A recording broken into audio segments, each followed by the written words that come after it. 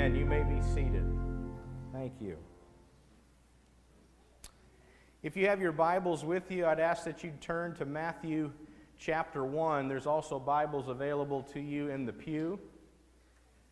We're going to be wrapping up this Unlikely Vessels series today. We've had 3 weeks and then also the Christmas Eve service in this series, and today we close things up understanding the story and the life of King David and this lady named Bathsheba.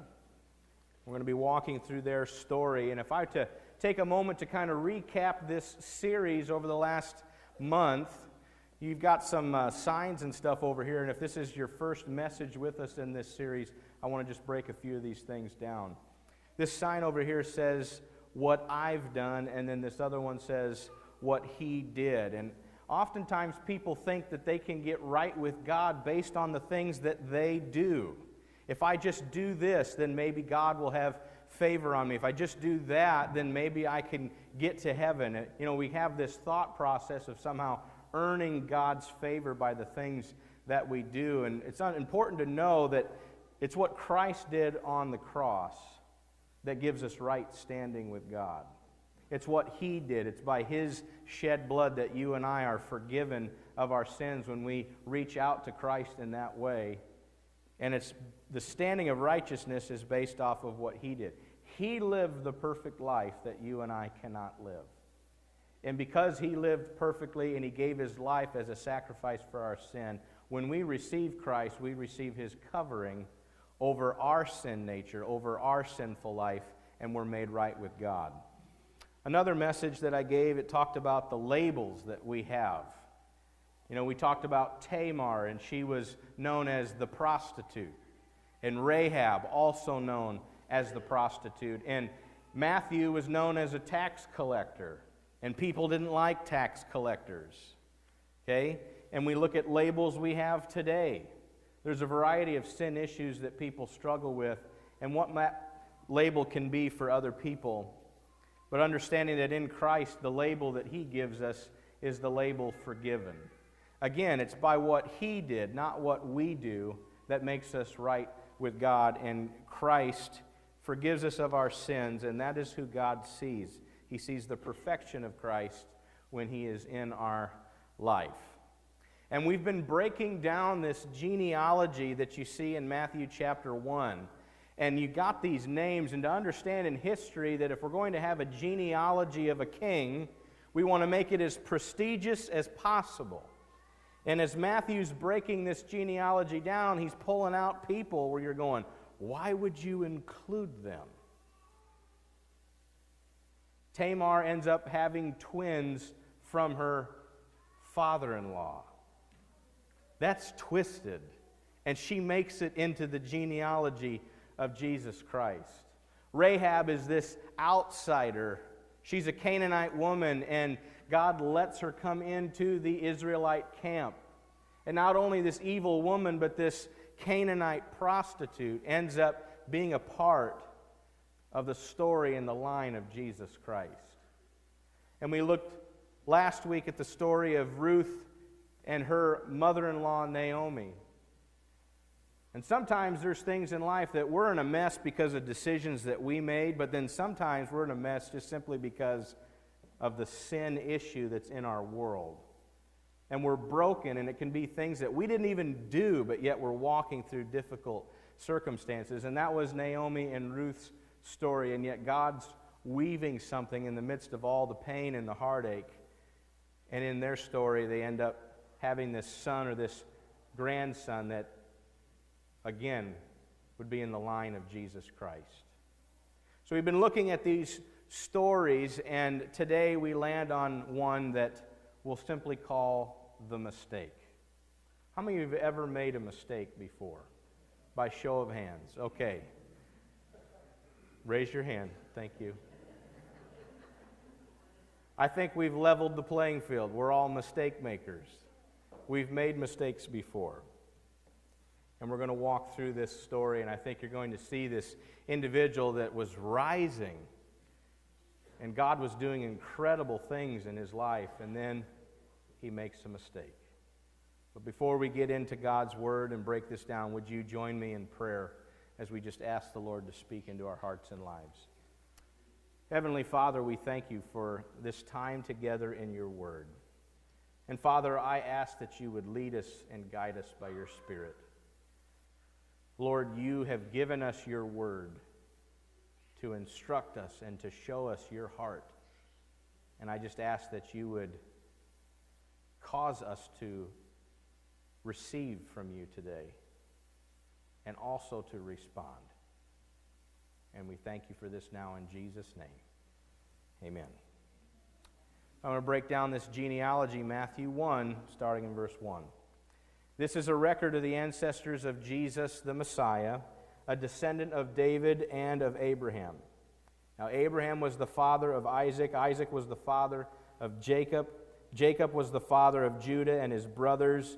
Judah was the father of Perez and Zerah, whose mother was Tamar. Now, you can go back to week 2 of this series and learn about Tamar, the prostitute. Perez was the father of Hezron, and Hezron was the father of Ram. Ram was the father of Amminadab. Amminadab was the father of Nahshon. Nahshon was the father of Salmon. Salmon was the father of Boaz, whose mother was Rahab. Again, same message you can learn about her life. Boaz was the father of Obed, whose mother was Ruth. That was last week's message. Obed was the father of Jesse. Jesse was the father of King David, and David was the father of Solomon, whose mother was Bathsheba, the widow of Uriah. And that's where we're going to stop there in Matthew 1.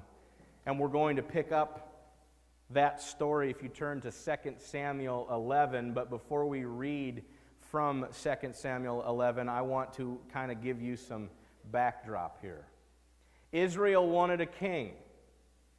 And the prophet Samuel, with that reluctancy of understanding that, God, I thought you were the king, but the people want a king like all these other nations. And so they end up getting a king. And his name is Saul.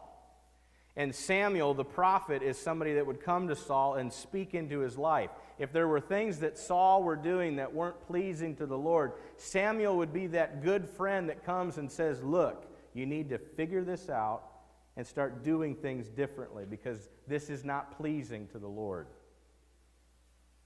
Meanwhile, while that relationship is going on, there's this young man by the name of David. And he's got some brothers that are real strong and more like warriors and guys that would go into battle. And David's this just meek shepherd boy, kind of like watching things back at the family farm while the brothers went off to battle. But in 1 Samuel 16, the Bible says that people judge by outward appearance. The Lord looks at the heart. The Lord saw something in David, and we're looking for who the next king is going to be. And so in 1 Samuel 16, as David stood there among his brothers, the prophet Samuel anointed him. And the Spirit of the Lord came powerfully upon David that day. If you go to the very next verse, because of disobedience that was going on in King Saul's life, the Bible says that the Spirit of the Lord left him. The Spirit falls upon this young boy named David, and the Spirit of God leaves King Saul.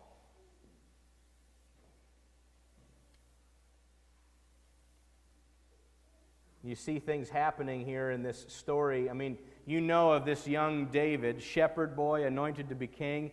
How many of you heard that famous story, David and Goliath? Young teenage boy rolling in to give his brothers some food for the battle, and he sees this giant of a man mocking the nation of Israel and these soldiers, but even worse, he's cursing their God. And David has a problem with that. And David ends up addressing this giant, even going out into the battle and saying things like, I come at you in the name of the Lord. And you think the courage that David had, the faith that David had, this young man facing this giant that grown soldiers were too intimidated to go face. And David steps up to the battle. Well, when the Spirit left Saul, he's tormented by demonic spirits.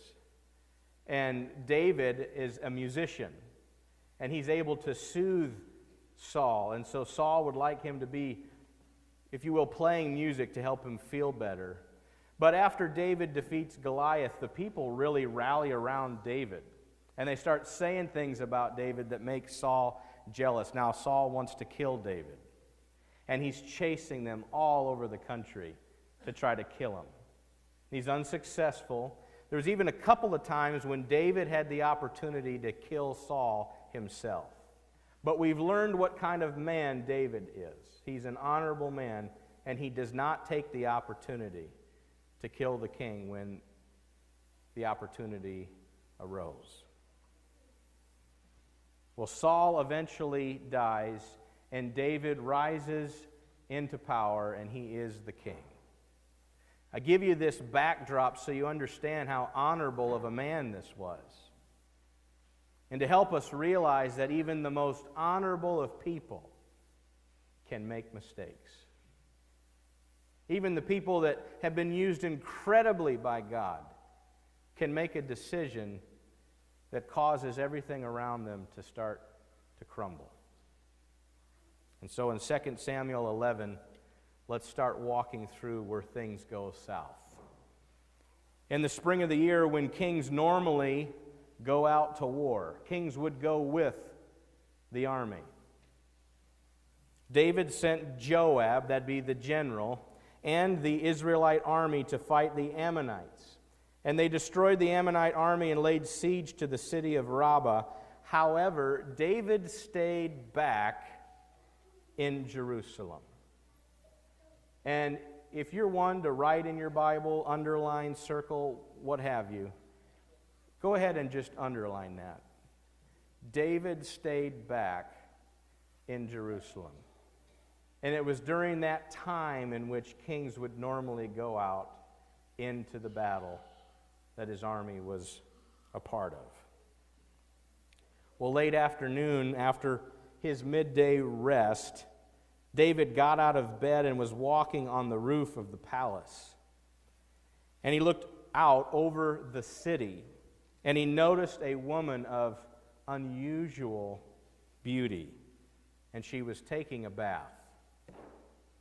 He sent someone to find out who she was, and he was told, she is Bathsheba, the daughter of Eliam, and the wife of Uriah. Then David sent messengers to get her, and when she came to the palace, he slept with her. And to take things a little bit further, she becomes pregnant. David messed up. Another man's wife, taking her for himself. David's like, we got to fix this. We got to try to cover this up. You know, sometimes with sin, we don't want to be caught. We don't want to be exposed. And so then what do? We try to cover it up. Only that probably makes matters worse, doesn't it?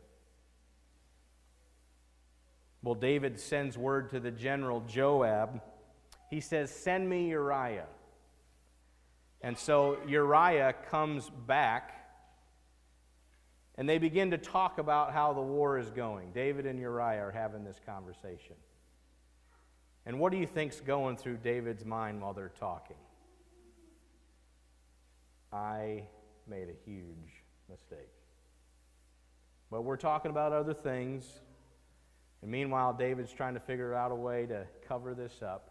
One thought is, I just brought this man home from battle. He hasn't seen his wife in a while. Go home, Uriah. Go spend time with your wife. So he tells him to go home and relax, and even sent him off with a gift. But Uriah didn't go home. Instead, he slept at the palace entrance. He was being honorable to the men that he served with in the army. And David's confused. Why wouldn't you go home to see your wife? And he's going, these men that I serve with, they're out there sleeping in tents. And who am I to come home and wine and dine and sleep with my wife when these men that I serve with are out there sacrificing their lives? You talk about an honorable man. Well, David tries to still make this happen, gets Uriah drunk, and even tries to convince him again, go home. But even in the midst of that, Uriah stays faithful to those men, and he stays the night again at the palace entrance. So David, his first cover-up doesn't work. So he goes to a second option. And he sends Uriah back into battle with a letter to give to the general Joab. Joab receives this letter, opens it up, and reads that we need to send Uriah to the front lines where the battle is the fiercest. And I want you to pull back and leave that man vulnerable so that he's killed. And that's exactly what happens, and Uriah the Hittite is killed along with several other Israelite soldiers. And now David, in his attempt to cover up his sin, he has innocent blood on his hands. Now, when Uriah's wife heard that her husband was dead, she mourned for him. And when that period of mourning was over, David sent for her and brought her to the palace, and she became one of his wives. At the end of that verse 27, the Bible says that the Lord was displeased with what David had done. This honorable man makes a huge mistake, and this just snowballs. Poor decision after poor decision. He's not confronting the sin issue. And it's getting worse and worse. Now remember, King Saul had a prophet to speak into his life. His name was Samuel. Well, David also had a prophet that spoke into his life, and his name was Nathan. And I think God told Nathan what was going on. And Nathan comes in and he confronts David, and he does it with a bit of a story. And he tells him, there's this story, this rich man and this poor man, and the rich man has all of these animals, a part of his flock, and this poor man, all he had was one little baby lamb. And he loved this lamb. And he would let this lamb even eat from his plate and drink from his cup, which kind of sounds weird, but that's how much he loved this little lamb. And he'd even hold it like a baby and just loved this thing like a daughter. And one day the rich man has some guests over. And in an attempt to show hospitality, let's make some food. But instead of choosing animals from his own flock, he goes and he steals that little lamb from the poor man and uses that for the meal. And David is enraged. And in 2 Samuel 12, verse 5, David says, "As surely as the Lord lives, any man who would do such a thing deserves to die." And it's almost like Nathan probably got up right in his face and said, "David, you're that man. You are that man."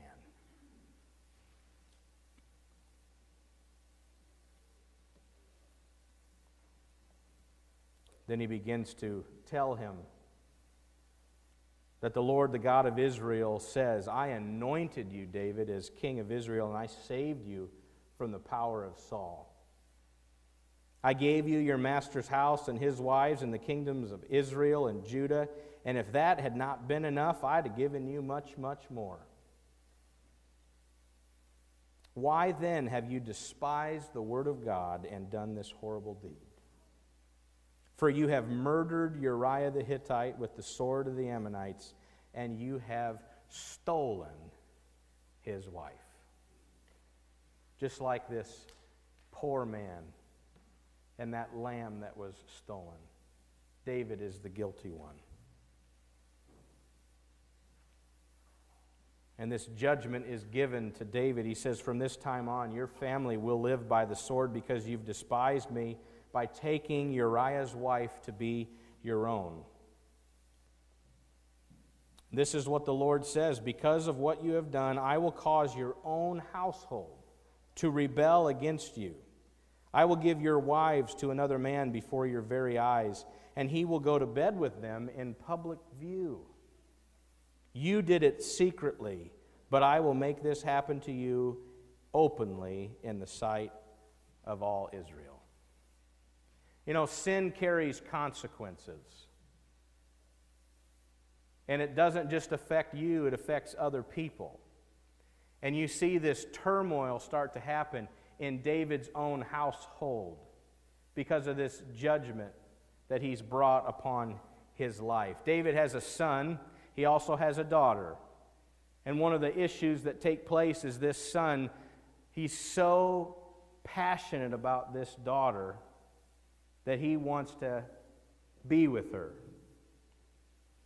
And knowing that that would be wrong, he just chooses one day in a rage of lust, he rapes his own sister. There's another son of David, and he sees this go down, and he's upset about it, and he gets angry about it, and he finds a way to get this brother killed. And so David loses a son. But this other son, he fulfills that prophecy that was just spoken, that in open view of the whole city, someone from your own home is going to take your own wives and have their way with them for everyone to see. His own son fulfills that prophecy on the same place where this all started, on the rooftop of the palace. Can you think back to when David was where he wasn't supposed to be? And he's on that rooftop, and his eyes are roaming.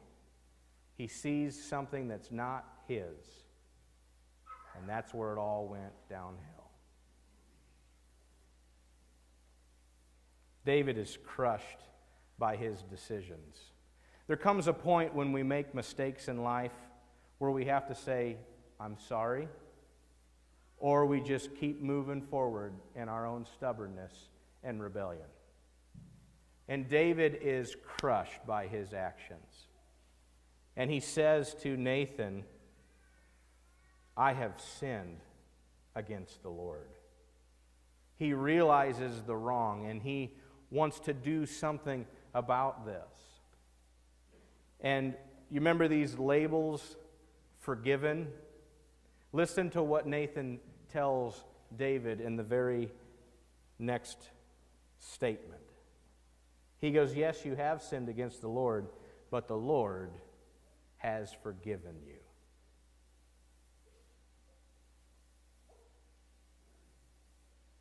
He does say that because you've shown contempt for the word of the Lord, your child, though, will die.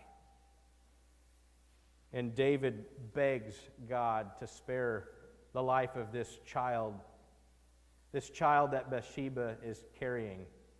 But 7 days later, this child dies. The Bible gives us this confession that David has with the Lord in Psalm 51, and I want to read this to you. It's a very personal moment between David and the Lord for everything that he's done and the things that are happening in his life. He says, have mercy on me, O God, because of your unfailing love. Because of your great compassion, blot out the stain of my sins. Wash me clean from my guilt. Purify me from my sin. For I recognize my rebellion, and it haunts me day and night.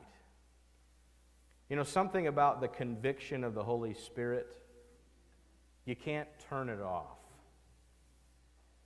So when you know you're in the wrong, the Holy Spirit continues to weigh upon you, and this weight that you feel is this need to make it right,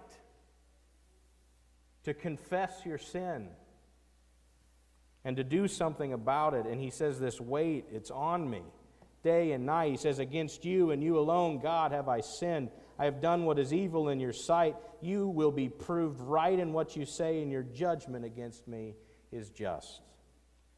Purify me from my sins, and I will be clean. Wash me, and I will be whiter than snow. And then he says, give me back my joy again. Then he says, you've broken me. Now let me rejoice. So we come to that place of confession, and that's a very hard thing to do.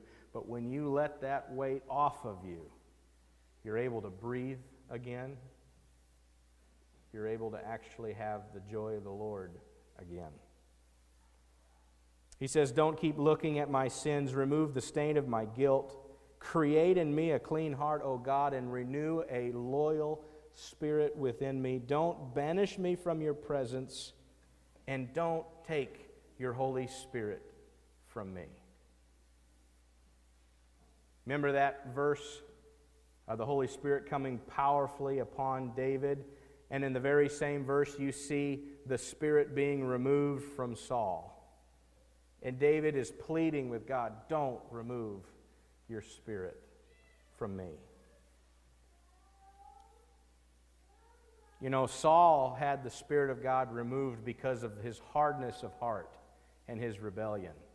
And Samuel tried to speak into his life, and he says some pretty powerful things right before the Spirit left Saul.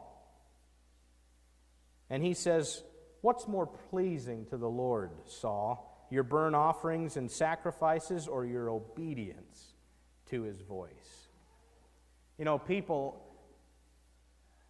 we come to church sometimes and we try to cover up the mess that's going on. And we think we're punching some kind of card, like God was pleased with the fact that I was there on Sunday, but the rest of my life is lacking obedience. And that is what God desires. He wants obedience day in and day out. Obedience is better than sacrifice, and submission is better than offering the fat of rams. Rebellion is as sinful as witchcraft, and stubbornness as bad as worshiping idols. God wants obedience. He wants submission unto Him. And the Bible tells us that God also wants us, that we're in the wrong, when we're doing things that are offensive to God, God wants us to come to Him with a broken heart and with repentance. And I want to take a moment to break down that word repentance, because we think that means like I feel sorry, right? If I'm feeling repentant, I'm like, maybe I'm crying, like, look, Lord, I'm crying, okay? The word repent means to change. So that's what God wants. He wants the broken heart, but He wants the change in your life. That's what God wants to do with the sin issues in our life. He wants the change to take place.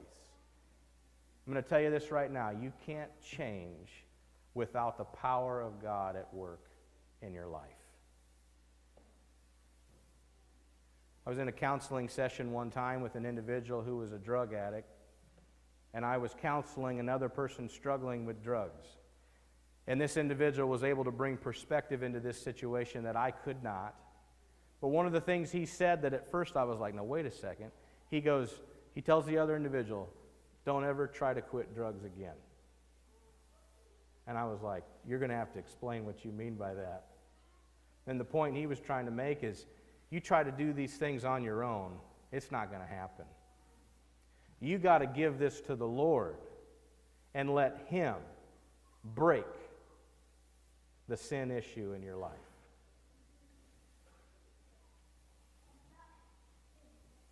David finishes Psalm 51, a couple verses before the end. He says, God, you don't desire a sacrifice, or I'd offer one, and you don't want a burnt offering. What do you think God wants from David?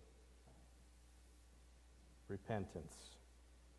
He says, the sacrifice that you desire is a broken spirit, and you will not reject a broken and repentant heart.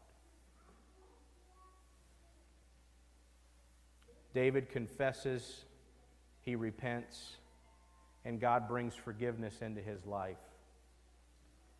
The story goes on in 2 Samuel 12. Bathsheba, his wife, he comforts her, and they become pregnant again, and they give birth to a son by the name of Solomon.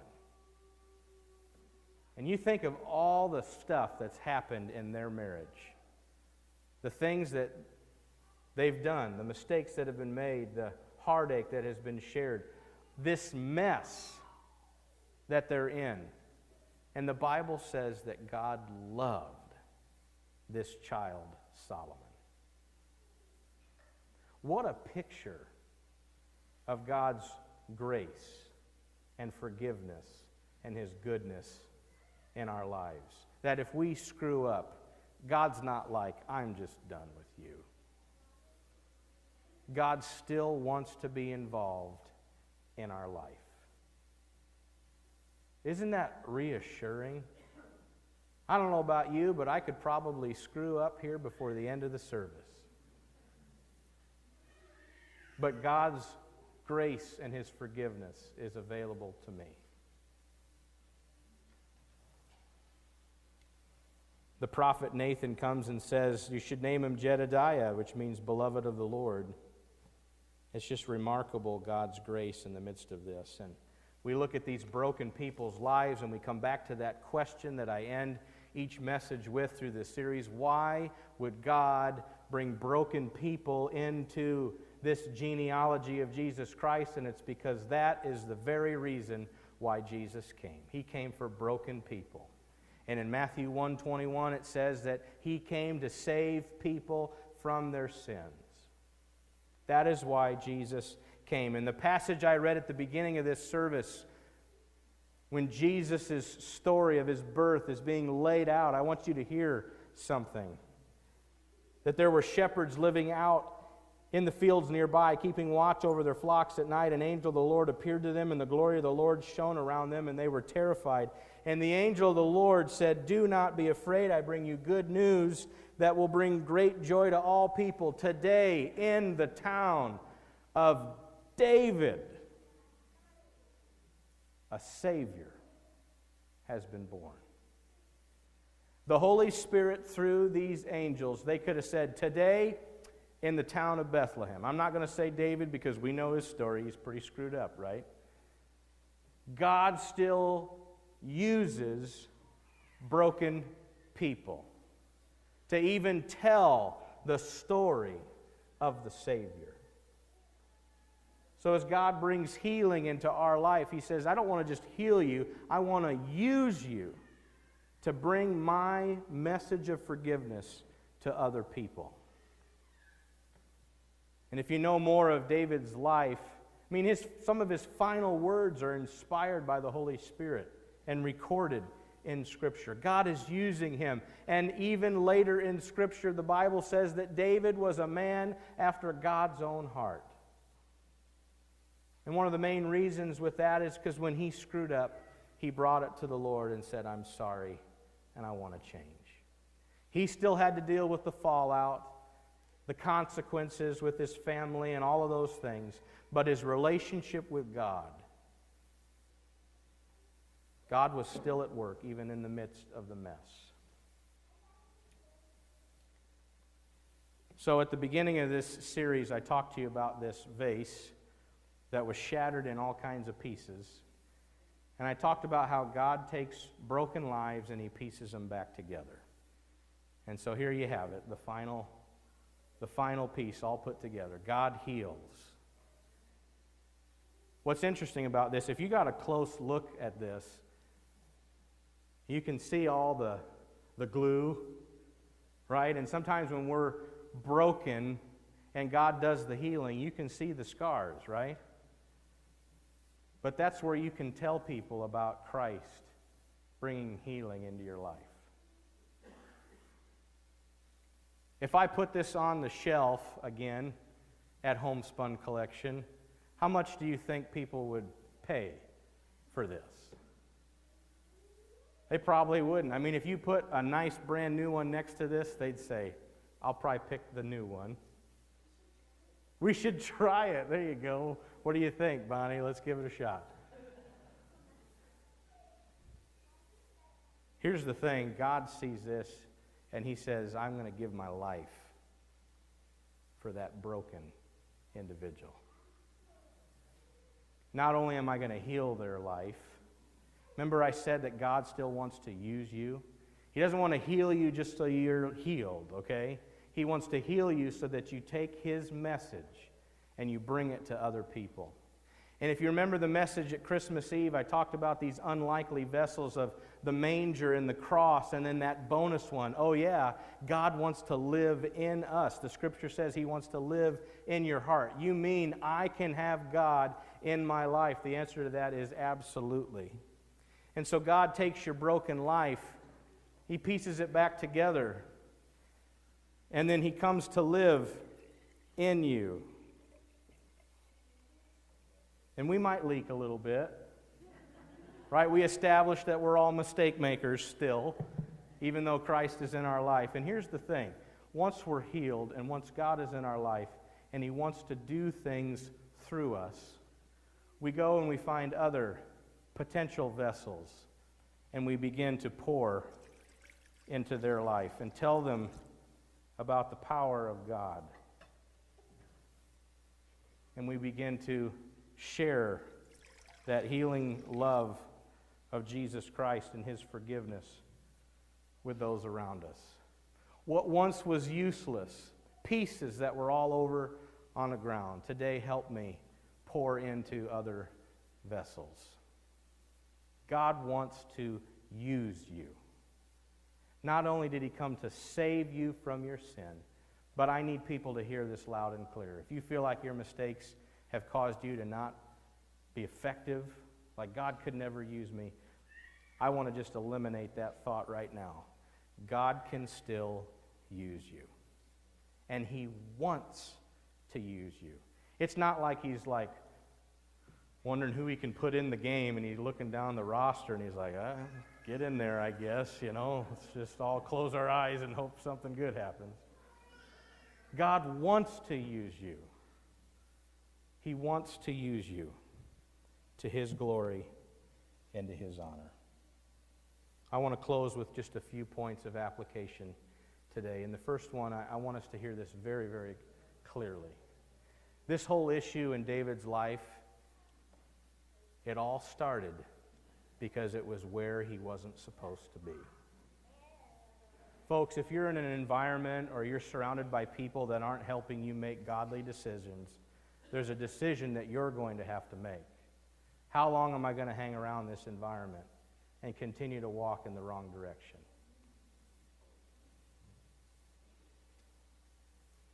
Another thing to note is no matter what you've done, God forgives. Please understand that. God forgives, but here's the thing. You know the things you've done. You know that God forgives, but there's another step. People can either settle that, knowing that He forgives, or they run from it. But I want to encourage you to settle that. Settle that. Are you willing to truly repent? That is, to change. Are you really willing to do that? I mean, think of what Christ did for you. Are you willing to actually give Him your life? The last thing is just to remember that God can heal all brokenness, down to the very last piece. And you're never too far gone for God to use.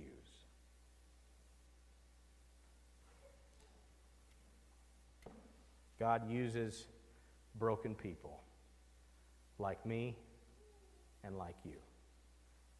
Will you bow your heads with me as we close in prayer? Heavenly Father, I thank you that you're a God who heals, you're a God who restores, you're a God who wants to use us in your kingdom. No matter what our story is, no matter our past or even our present, there's things that you want to do in our lives right here and right now and into the future. Father, I just want to allow a moment for everyone listening that if there's something that the Spirit is resonating in your life right now, is to just take a moment in this silence and just lift to the Lord the things that are on your heart right now.